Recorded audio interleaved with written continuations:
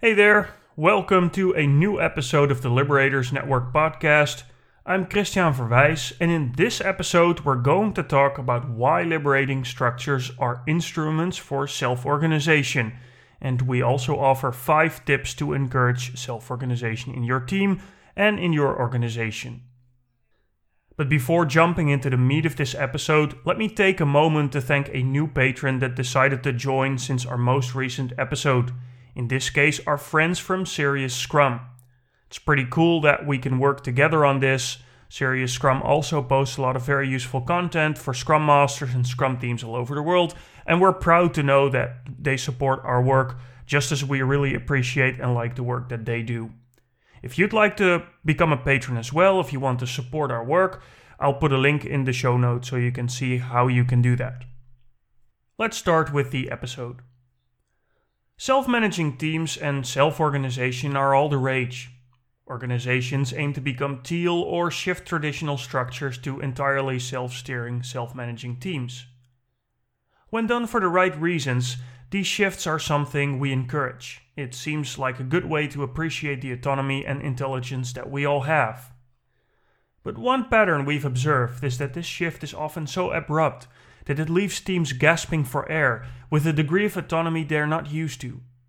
And in this state of disorganization, socially detrimental things can happen as louder voices start dominating the more silent ones, power struggles emerge, and groupthink happens.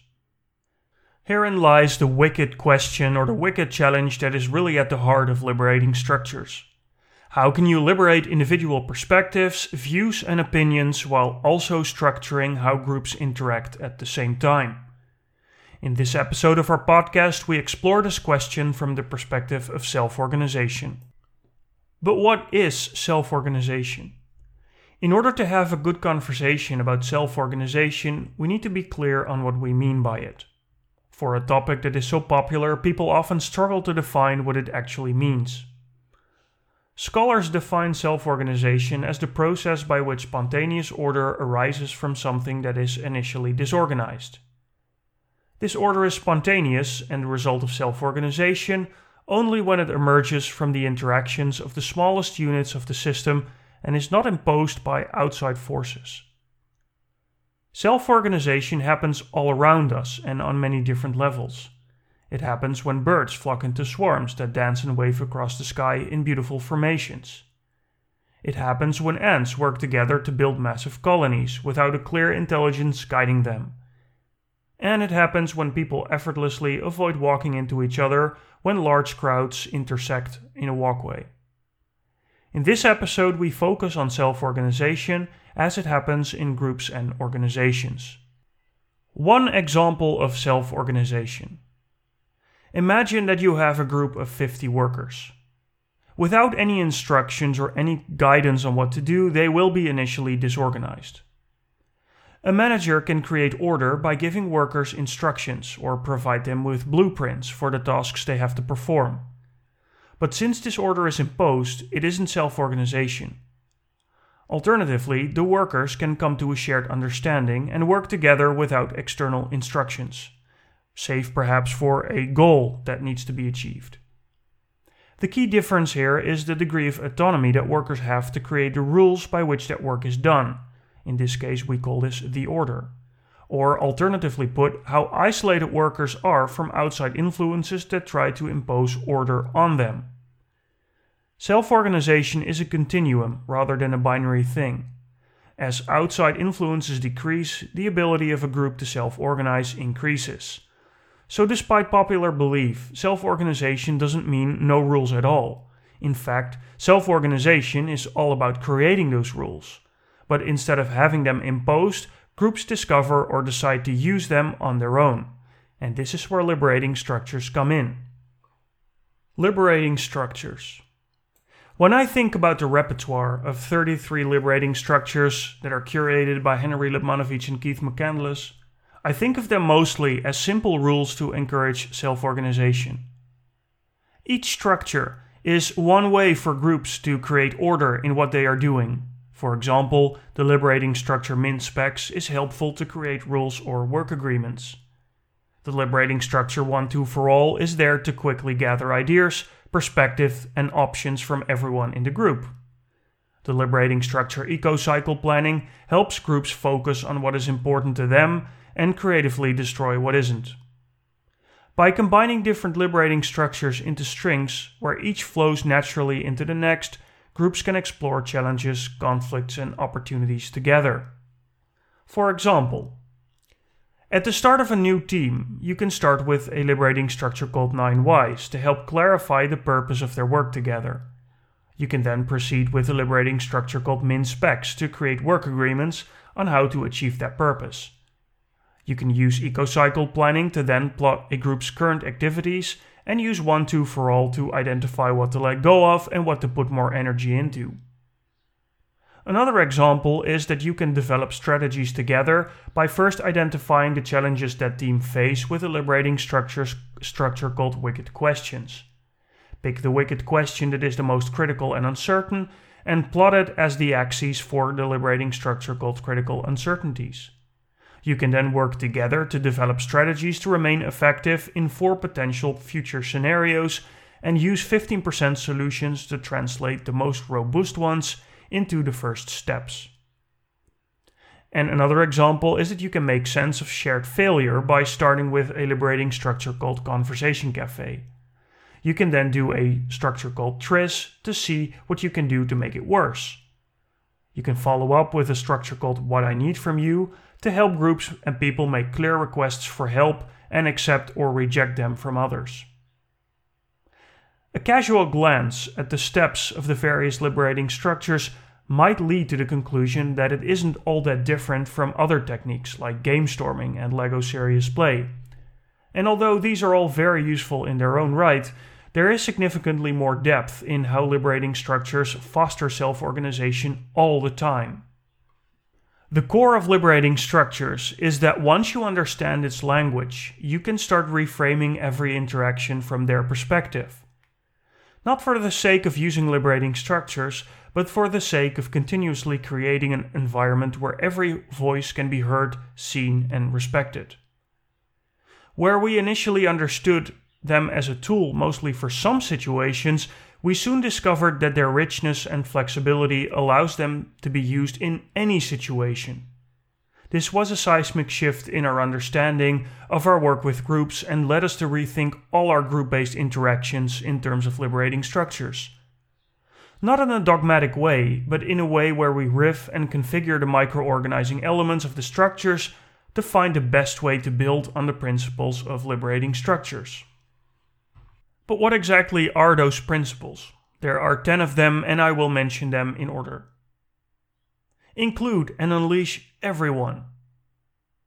Practice deep respect for people and local solutions. Build trust as you go. Learn by failing forward. Practice self-discovery within a group. Amplify freedom and responsibility. Emphasize possibilities, believe before you see. Invite creative destruction to enable innovation. Engage in seriously playful curiosity. And finally, never start without a clear purpose.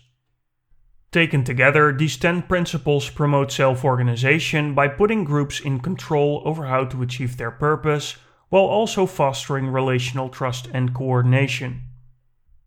I guess you had to be there.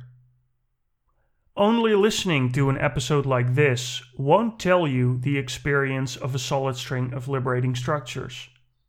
So if you have the option, and especially if you're still skeptical or on the fence about how useful they are, try to visit an immersion workshop near you. The best immersion workshops are hosted by practitioners from local liberating structures user groups and people that are active in the global community. These intense 2-day experiences give you a very visceral experience of just how liberating structures encourage self-organization. As one participant recently put, quote, "I discovered that liberating structures are more of a social movement than a method," end quote. So if you have the option to join one of these workshops, definitely do so. I'll put a link in the show notes so you can find a workshop near you. Skills for users, not facilitators. The perspective of self-organization also helps us better understand why the frame of liberating structures as tools for facilitators is incomplete. When liberating structures are only used when an external facilitator is brought in, the ability of a group to self-organize never truly materializes. Although a lot of valuable ideas can still emerge by having an external facilitator, the rules of liberating structures themselves are still imposed. Hopefully as gently and subtly as possible, but imposed nonetheless. So what are 5 tips to make self-organization happen with liberating structures? We found the following to be helpful. First, even when you're an external facilitator, always facilitate together with people from the group you're working with. Work with them to create the string of liberating structures and distribute facilitation. Help them become better by giving them feedback, both positive and constructive.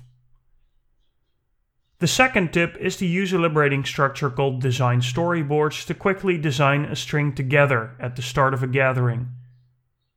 When people have little experience, you can help them think about the purpose of the gathering, the steps to take, and which structures would fit. The third tip is that when groups meet, you can ask, how can we best structure this interaction to allow everyone to be fully engaged and involved? Which liberating structures make sense? You can also simply start with a 1-2 for all based on a core topic and then decide what next steps make sense. The fourth tip is that instead of starting by explaining the steps of each structure, begin by explaining the purpose and how it connects to what happened before. This makes the experience of a string much smoother and more natural for the group. And finally, set the expectation that learning how to use the language of liberating structures is learning how to play music.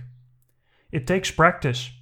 You may hit some wrong notes, people will feel a bit uncomfortable or maybe scared to try something new. But as you become more fluent and the simplicity of liberating structures really helps there, it becomes second nature.